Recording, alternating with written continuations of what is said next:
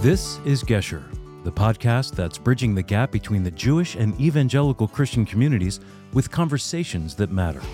Here's your host, Ty Perry, with the Friends of Israel Gospel Ministry. Hello, everyone, and welcome to this episode of Gesher. When you hear the term dispensationalism, what comes to your mind? You might think of theological charts illustrating various periods in biblical history, or maybe the bestselling Left Behind series, which came out in the late 90s, early 2000s, or maybe you've never heard the term at all. Whatever your understanding of dispensationalism may be, today's discussion is sure to help define what it is and what it is not, and will give you a better understanding of its implications. My guest today is Dr. Mike Stallard. Mike is a colleague at the Friends of Israel, where he serves as Vice President of International Ministries. He represents FOI throughout the world and works to expand the ministry into more countries. He teaches in churches, schools, and other forums about God's Word concerning Israel and the Jewish people. He has earned his bachelor's degree from the University of Alabama, Huntsville, his Master of Divinity from Liberty Baptist Seminary, and both his Master of Sacred Theology and his Doctor of Philosophy from Dallas Theological Seminary. And he's here to discuss dispensationalism with me today. Mike, welcome to Gesher. Thanks for having me, Ty. Well, Mike, there is a lot of misunderstanding as it concerns dispensationalism. I've known pastors who have said, oh, yeah, that's something I used to believe, kind of like it was a past childhood theology or something like that. I've had others who embrace it wholeheartedly, and then quite often I say that term and I get the deer in a headlight look. So I want to begin by just very simply asking, what is dispensationalism? Well, dispensationalism as a term did not exist until the 1920s. And it's kind of like the term Anabaptist. It was given by the adversaries of the position, but the moniker kind of stuck. So we've embraced the term for ourselves. It's unfortunate because the term emphasizes the idea of dispensations. And dispensations is not what dispensationalism is entirely about, because every covenant theologian since Calvin has held to dispensations. Having dispensations in your theology does not make you a dispensationalist. So I have to be careful about that. I have found Dr. Charles Ryrie's points in his attempt to define dispensationalism to be helpful. I think, first of all, I would say dispensationalism is a view that tries to practice consistent literal interpretation. We'll define that later, but and by consistent, he means we're going to interpret prophecy the same way we do the rest of the Bible. And we're going to interpret prophecies about the church, say the end of Romans 8, just like we do prophecies about Israel and end of Amos 9. Sure. We're not going to be different in the way we approach those things. And so literal interpretation. Second, a literal interpretation leads to a distinction between Israel and the church. It's not so absolute, that distinction, that we don't share anything. I mean, Israel and the church share a lot. We share God, we share Messiah, we share the coming kingdom, and we share individual redemption, individual salvation. So we share some things, but there are two different programs that God has in history through those two different institutions that are quite different. So that's the second point. Third point is, and Ryrie said this responding to covenant theology's claim that dispensationalists did not have a way to harmonize everything. In fact, they kind of viewed us, we chop up the Bible into parts and throw it out on the road like roadkill, and we have nothing to bring it together. And Ryrie said, that's not true. We have the glory of God. And in fact, the multifaceted nature of what God is doing in history, individual redemption, salvation of Israel as a nation, a plan for the nations per se, plan for the angels, a plan for creation. God's doing many multifaceted things, and that better gives God his due. And so the glory of God brings all of those things together. Sure. So I think those 3 points help me to understand the definition of dispensationalism. And for those who, they hear that term dispensation, it's not something that we use maybe real often, but what is a dispensation itself? Okay. Well, fortunately, the Bible defines that for us. It's a Bible word. Mhm. Some newer translations don't do a good job with it. The English Standard Version, for example, in Ephesians, a couple times translates the word dispensation uh, as plan. Mm. And that's not what, it misses the whole idea. The key idea is stewardship. Okay. And there is a time period that goes with it. So it's not an age or a time period, but it's the stewardship idea that God is working in different times in history through different people carrying out a certain plan for that age. Mhm. And so it's a stewardship that God has. And of course, men generally uh, fail miserably at trying to carry out God's plan.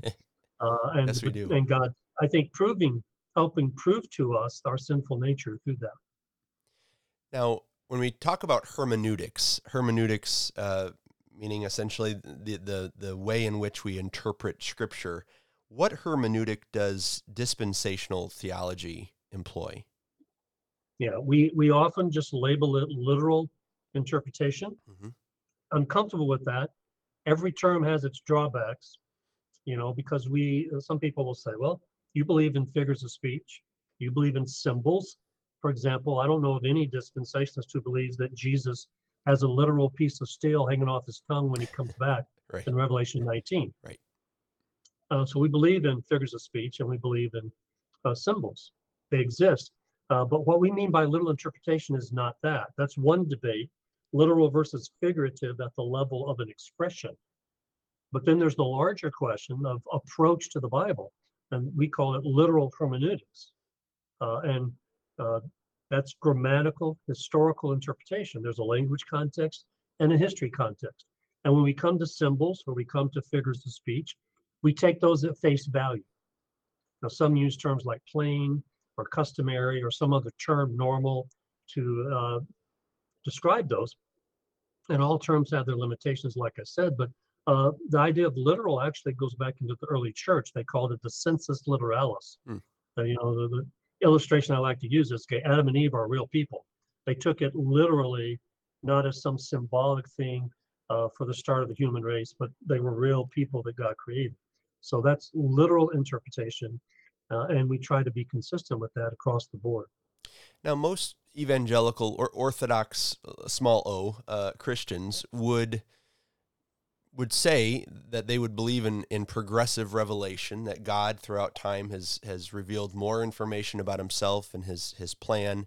As it concerns the literal hermeneutic, though, how do we find that our hermeneutic influences our view of progressive revelation? Or maybe it's the other way around.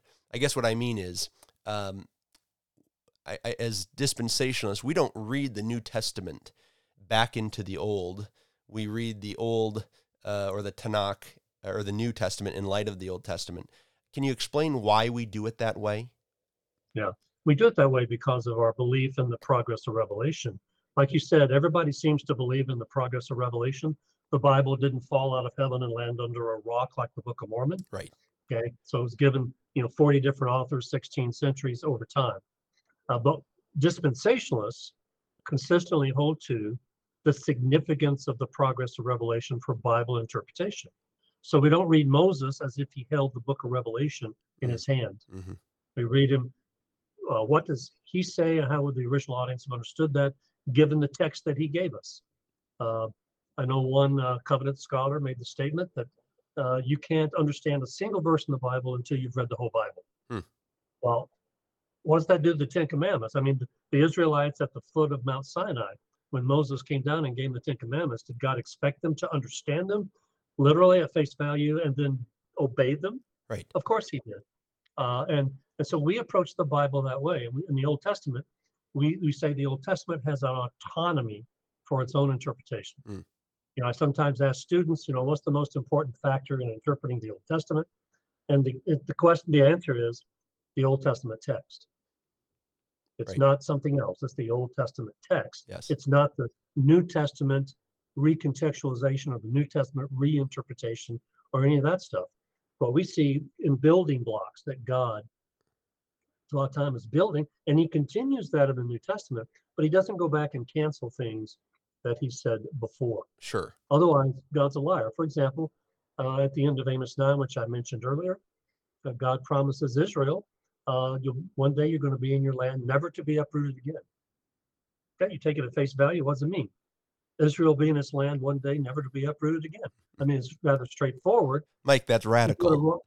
Yeah, we go to Romans 8, in that beautiful eternal security passage. Nothing will separate us from the love of Christ, a promise for the church. And we take that and we love that. It's beautiful. It's wonderful. And we embrace it wholeheartedly. But then somehow many Christians who don't hold to a little hermeneutic, they'll just go back and assume that the passage about Israel was something else. And they change it. Or they ignore it, one or the other. Usually they change it. Right. Okay. And they just envelop it in some large recontextualization done by the New Testament. And that's totally inappropriate. It cancels out earlier scriptures. And that's something that I think flirts with destroying the character of God. For example, if you go to Psalm 89, and God makes a promise that I will judge the sons of David who sit on the throne of David in Israel. If they disobey me, I'll judge them. But I will never cancel my promise to David. He makes that very clear. And then he says, I swear by my holiness, I will not be a liar before David. So God's character is at stake in the way that we handle these passages. And I think we need to handle them the way that God gave them when he gave them. And progress of revelation is tied then to that. When I say literal means grammatical, historical, progress of revelation is the H. It's the historical part of grammatical, historical interpretation. Sure. And so we embrace it, and it's important for interpretation. Yeah.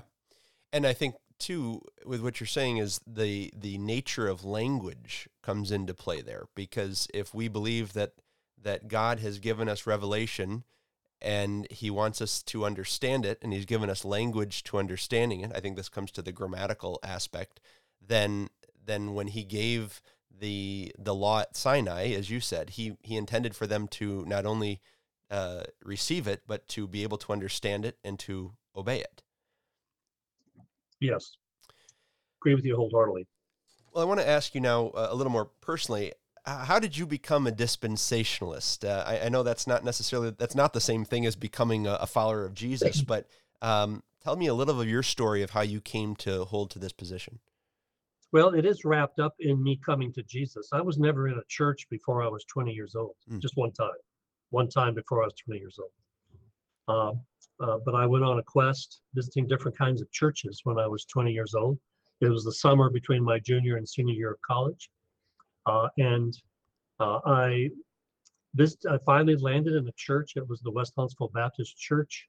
Dr. Sam Wolf was the pastor, and they were going verse by verse to the Bible. And I had been seeking something like that. I wanted to understand the Bible. I was confused. I was reading the Bible. I couldn't get it, but I wanted somebody to help me. So I ended up at this church, and I stayed there for 2 months listening. And then I started attending the young people's class and college age class. And on August 18th, 1974, in a church service, I trusted Jesus as my Savior. Well, that church happened to be a church that the people were carrying the New Scofield Reference Bible, and they were a dispensational church. The pastor was not afraid of the word Israel. And they had classes in the evenings before church, things like a 13-week class on dispensationalism. They had classes on the minor prophets, and I began to attend all of those, and I grew as a dispensationalist. It was a very evangelistic church and a very good Bible preaching church, and it's hard to get both of those sometimes in the same congregation. Sure. But the pastor had done a good job at merging those two things. And so I came to Christ in a dispensational church, and I haven't gotten over that. I've certainly tweaked my theology as I've grown in the grace and knowledge of the Lord, and I've done better, I think, as I go along. There are a few things I've jettisoned, but on the whole, I'm exactly where I was in those early days, with little change. Sure. Well, that's wonderful. I want to ask you about a charge that dispensationalists often receive from those who are opposed to dispensationalism, and that is that dispensationalism is a relatively new idea, that it began in the 19th century with John Nelson Darby, and therefore it was foreign to the early church fathers. This is the new kid on the street, whereas what the reformers recovered was the true faith, and in terms of covenant theology. How do you respond to such a charge? Yeah, that's that charge has been refuted 40 years ago, but and even now, more and more evidence is coming out that just simply can't be held seriously by scholars. And I'm hoping 20 years from now that people will look back and laugh at those who use that argument. Yeah. Of course, it's always what does the Bible say is the real issue, Sure. not what church history has said, although church history helps us. I sometimes will start that kind of discussion with if I'm talking to, say, a covenant theology guy, I'll say, that's what the Catholics say about you. Sure. You're Johnny come lately. Your system was not really put into systematized form until the 1600s, even after Calvin. And so you're Johnny come lately relative to the Catholics. So how do you answer that charge? Right. And the same way they would answer that, we would piggyback on that and answer it too.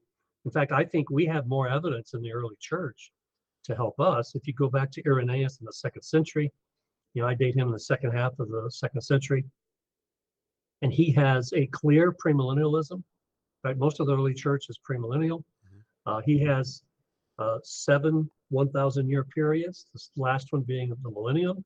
He doesn't line them up the way that we would do in modern times, but he clearly has everything. Maybe he doesn't have the pre-trib rapture, although I was recently at a conference where I heard a presentation in Irenaeus interpreting him as holding to a pre-trib rapture. Wow. And I'm going to have to go back and look at that a little more closely.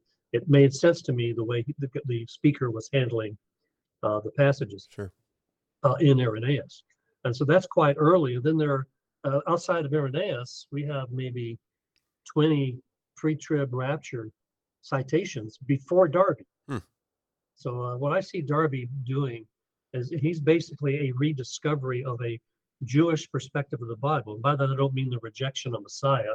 I mean by that their view of an earthly kingdom. Yes. And he's kind of a rediscovery of that, because the reformers had, they had gone back to a more basic grammatical historical interpretation of the Bible in areas of salvation and the bibliology and all those things, but they didn't do it for eschatology. Yep. Well, Darby comes along and he does it for eschatology. I think the Anabaptists did for ecclesiology. Darby comes along and does it for eschatology. And I think that has been a positive development. So there is development of doctrine over time, but like I say, we have everything is almost in place for us as a system. Roughly, it's rough in Irenaeus back in the 2nd century. So that's pretty old. Of course, and then I'll say this: we're very ancient in our views. It goes all the way back to the Bible, and the Yes. Bible's ancient. So so we reject the idea that we're a Johnny-come-lately theology. Only in the modern way that we have formulated it is it a new formulation. Sure.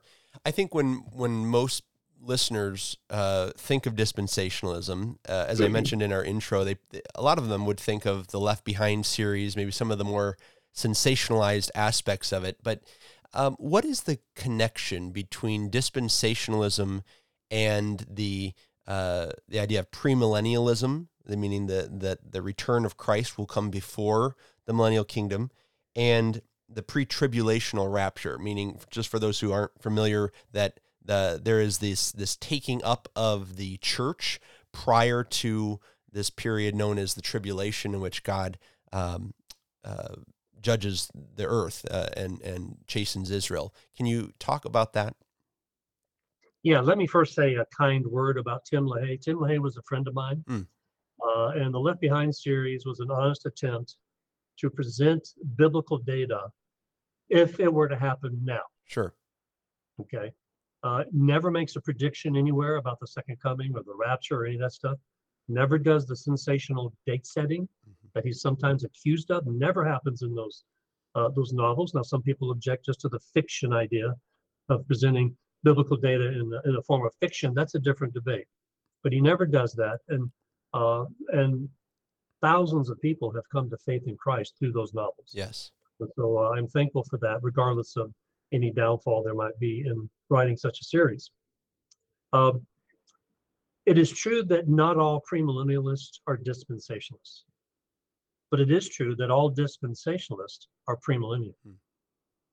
Now, there is a debate about whether you can be a post-trib dispensationalist. There are some, Robert Gundry kind of claimed to be a post-trib dispensationalist. So they could come within the close boundaries of Ryrie's 3 points and still argue for a post-trib rapture. That debate about the rapture is largely an exegetical one with little theology. For example, it boils down to how you handle 1 Thessalonians 5 and 1 Thessalonians 4 and 5 together.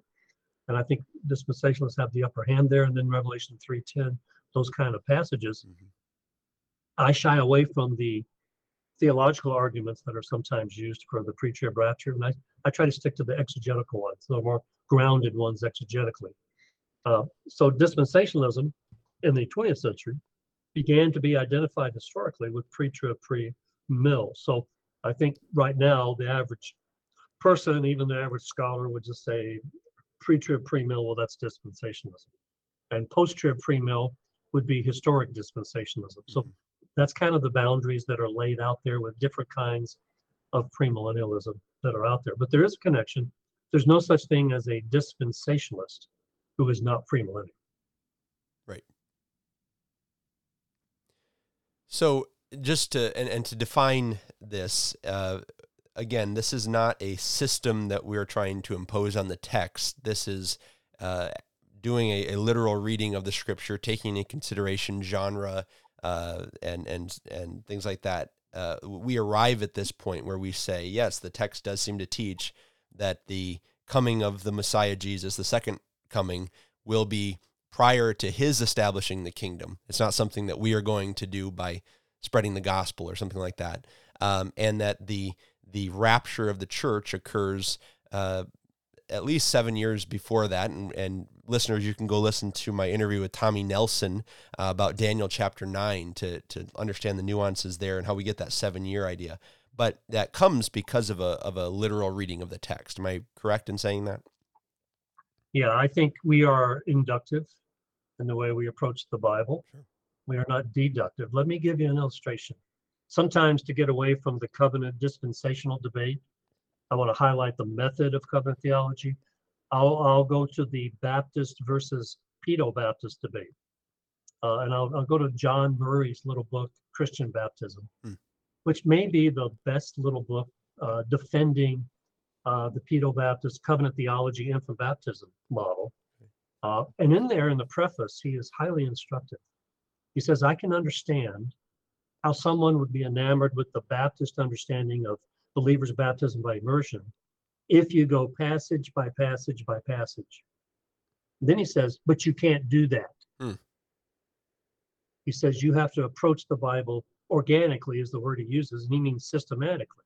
So in other words, you have to approach the Bible with your systematic theology in mind. In the end, he's arguing that we know that covenant theology, we know that infant baptism is right because covenant theology is right. So I think covenant theology is very creedal, where dispensationalism is much less creedal. Yes. And so they automatically have a bent to overlay their theology on the text, whereas we don't have as much of that. Everybody has a creed, but we don't have as much of that.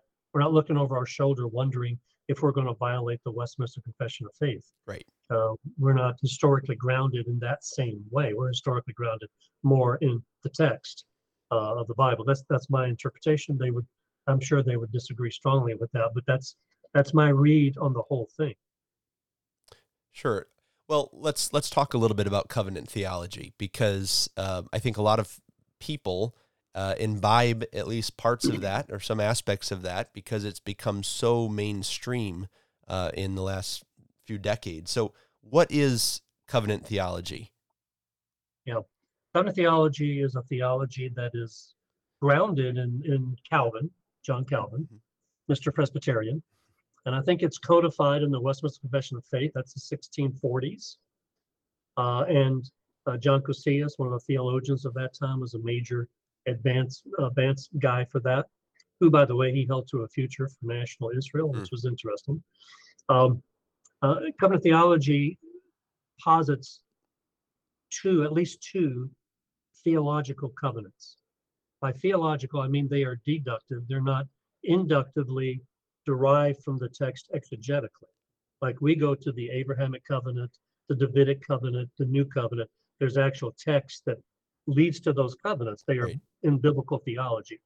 These are systematic theology constructs. And the first one is the covenant of works, oftentimes these days called covenant of creation.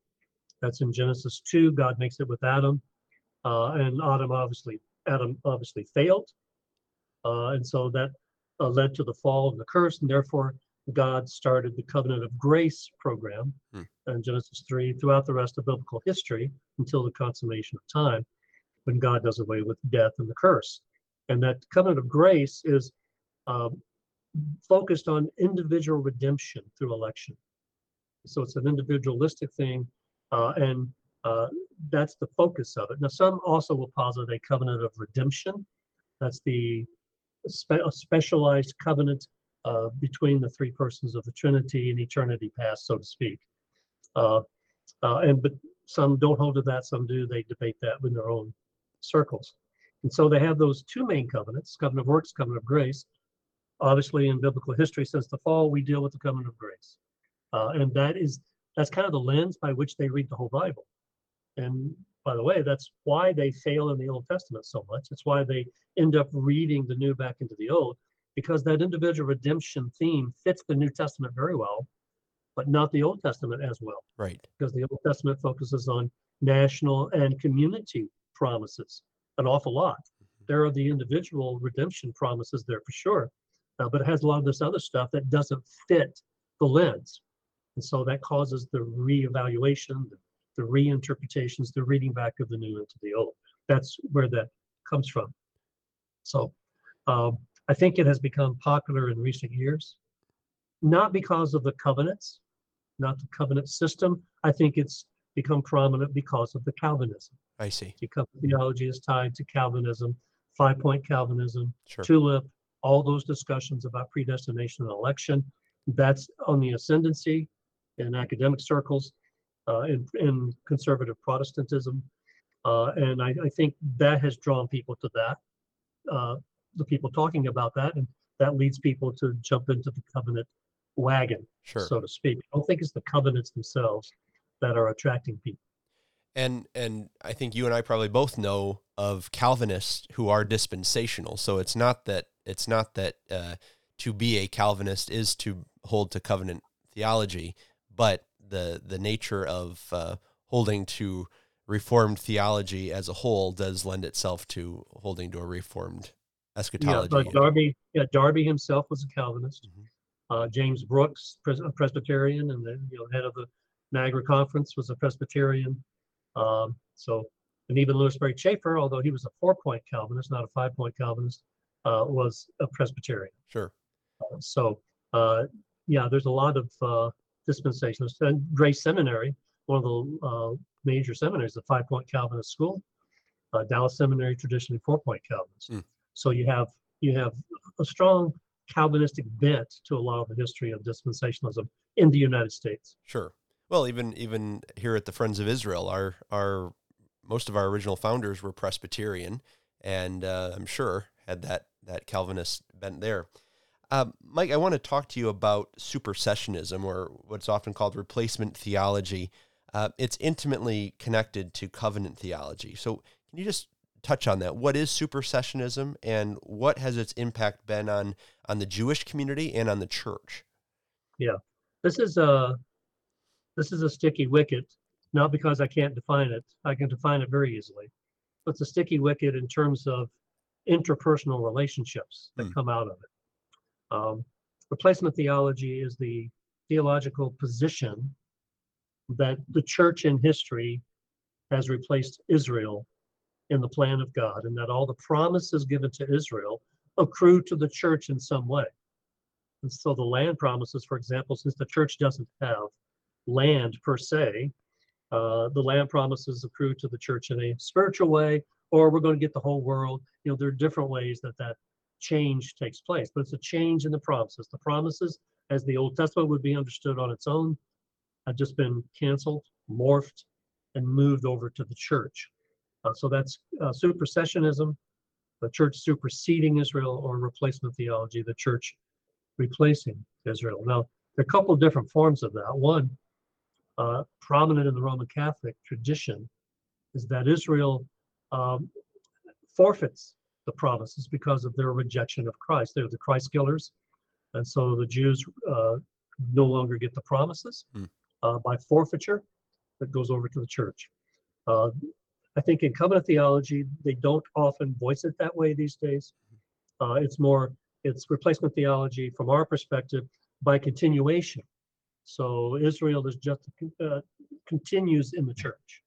And so they define church as the collection of the saved of all time, starting with Adam or Abraham. And so the whole kit and caboodle is the church. And so Israel's Old Testament church, and then we have the New Testament church, with which you and I deal with today. So supersessionism is presented in that way. The problem with that is it violates the Bible in our view, that God has a future for national Israel, not just for Jews getting saved and coming into the church. Actually has a program. I mean, you can't read the entire book of Zechariah, especially Zechariah 12 to 14, and believe there's no plan for national Israel. Right. You have to do something with that. You can't take it at face value. We take it at face value. Yep. Same way with Luke 1 and the promise in the virgin birth passage when Gabriel's talking to Mary. It's interesting what Matthew Henry had to say about that, the Puritan father. He died about 1701 or so. In his commentary, he says that this can't be talking about, when it says that not only will he see the virgin birth and he'll be the Son of God, but he'll rule and reign over the house of Jacob forever, and of his kingdom there'll be no end. And Matthew Henry says that can't be talking about the Israelites according to the flesh. And he gives two reasons. One reason is they rejected Jesus. And I'm paraphrasing here. Sure. They rejected Jesus. Okay. And the second reason is Israel doesn't exist. And on his Google Maps of his day, he didn't have Israel. That's right. And I wonder, would I have done any better? Well, some did better. Some back then still held to a future for national Israel, but he rejected those things. And it's interesting, right in the same passage, he accepts literally the virgin birth, but not literally the other things. Right. And I think he rejects them for theological reasons, not for exegetical reasons. Sure. And that's a problem with me, because I think you need to be consistent. Going back again to dispensationalist love for consistency on those things, not that we're perfect in our own interpretation, but we want to see that. So one of the problems with that supersessionism is, and I want to be careful here, I don't accuse all supersessionists or all replacement guys today of being personally anti-Semitic. Right. I don't do that. Right. I think that would be the root historical fallacy, going back to the early church, and but it is true in the early church that anti-Semitism was one of the streams that influenced, along with Platonism and Gnosticism and other things that did influence the rise of replacement theology in the church. And I think our covenant friends, especially, and the Catholics, if they would ever come along, that they need to realize that and see the danger of that. And so that's the danger. Does that allow a theological loophole that lets anti-Semitism seep in? I would hope that in most of their churches that it doesn't. Right. But it's certainly a concern that we have. And certainly I think in the Middle Ages, the way that was hammered is in such a negative way that did lead to even the killing of Jewish people. Now, I'm not going to blame the Holocaust on replacement theology, but I do believe replacement theology set a cultural tone that later on allowed for Nazism to flourish. Definitely. So we need to be careful with that. And of course, the impact on the church It's caused the church to basically blow off the Old Testament, the church to become unhinged from the Old Testament, Yes. to have the church seek for a different hermeneutic so it can read the Old Testament in a way that they could have some value to the promises. And so it has affected the church up to interpretation and practical life. I mean, the whole idea of the Jews right now are having a hard time coming to Jesus. Why? And there are more Jews right now coming to Christ than any other time in history, but it's still a big wall between us because of all these centuries of hatred and pogroms and Yes. Holocaust and forced conversions and stealing their money and taking it away and all this abuse. And it's true in the second century, the Jews abused the church. In the first century, they abused the church. That's true. But unfortunately, we've returned the favor in spades, multiplied 100 times over. Yes. And that has caused evangelism of the Jews to be very difficult and caused many of them to believe that the very act of evangelizing Jewish people is an act of anti-Semitism. And that's not a good place to be. And that's why at Friends of Israel, we spend so much time and effort in trying to convince Jewish people that there are Christians who actually love them. Right. And I asked our Jewish guide on the last tour I was helping lead in Israel, he started talking about the love of many evangelicals for Israel. And I asked him, and he gave his answer to the whole bus. And I asked him, I said, when we say that we love you, do you believe us? And he said, yes, I do. Fantastic. And I think Friends of Israel has been successful at doing that. We see that in Eastern Europe, where we have Jewish rabbis, families, Jewish centers and synagogues sending their children to camps in Poland, children's camps in the summer, run by Christians. Yes. That only happens because they have spent more than 3 decades of building a solid reputation with Jewish people, and the Jewish people know that we love them. Right. We're there at the March for the Living. We're there at other times. We're there with them with supplies and help. We're not going to let them be attacked. And we're going to try to help take care of them. So I think Christians have to spend more time doing that because of this replacement theology that has so impacted the church over the centuries. Well, conversely, dispensationalism is closely tied to Christian Zionism or Christian support for Israel. Why do you think that is? Well, again, like we said kind of earlier, not every Christian Zionist is a dispensationalist. Correct.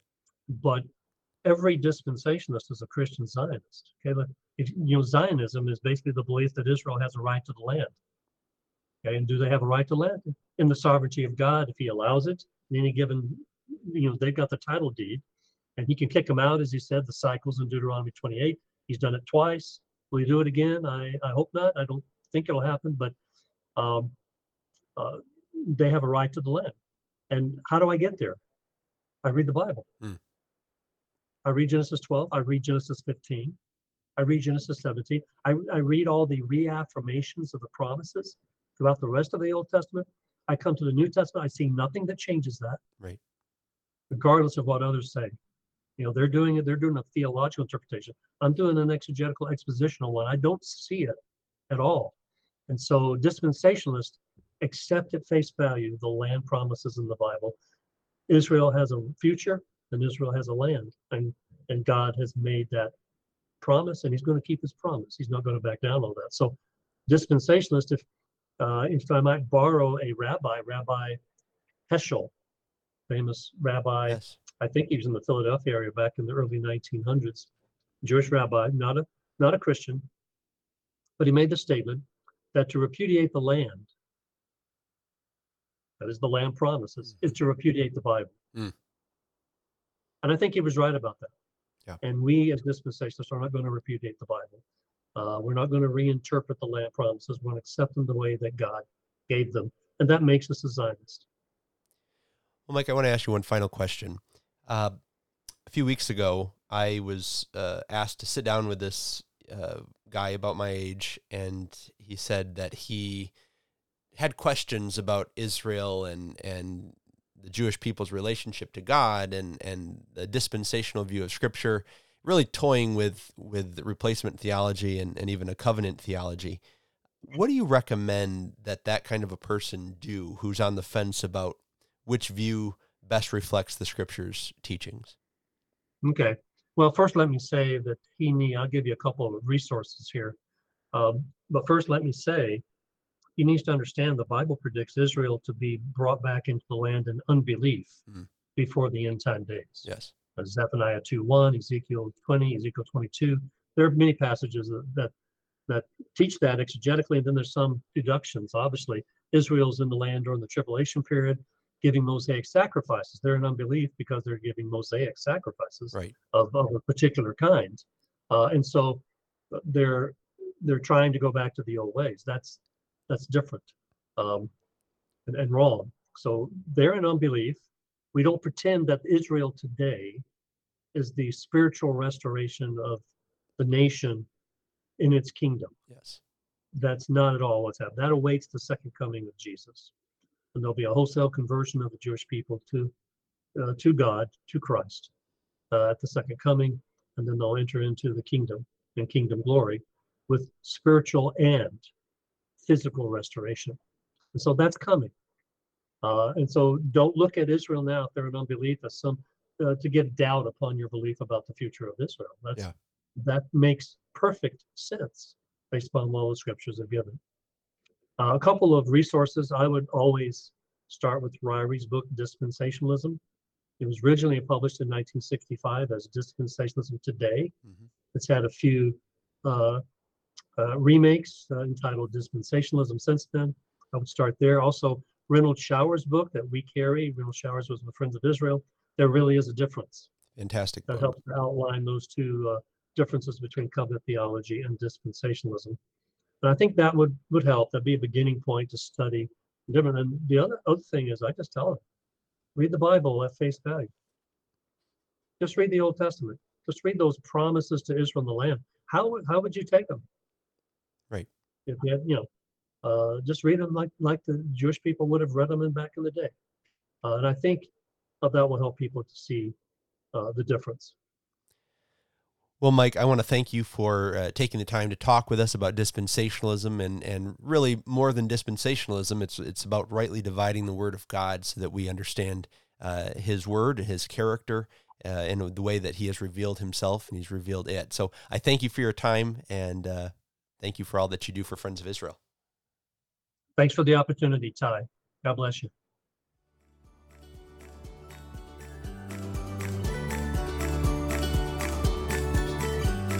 You've been listening to Gesher, a ministry outreach production of FOI Equip, your free resource for learning and engaging with the Scriptures from a Jewish perspective. To learn more, visit foiequip.org. And for more information about Ty, visit foi.org/Perry. Until next time, may the Lord bless you and keep you. Shalom.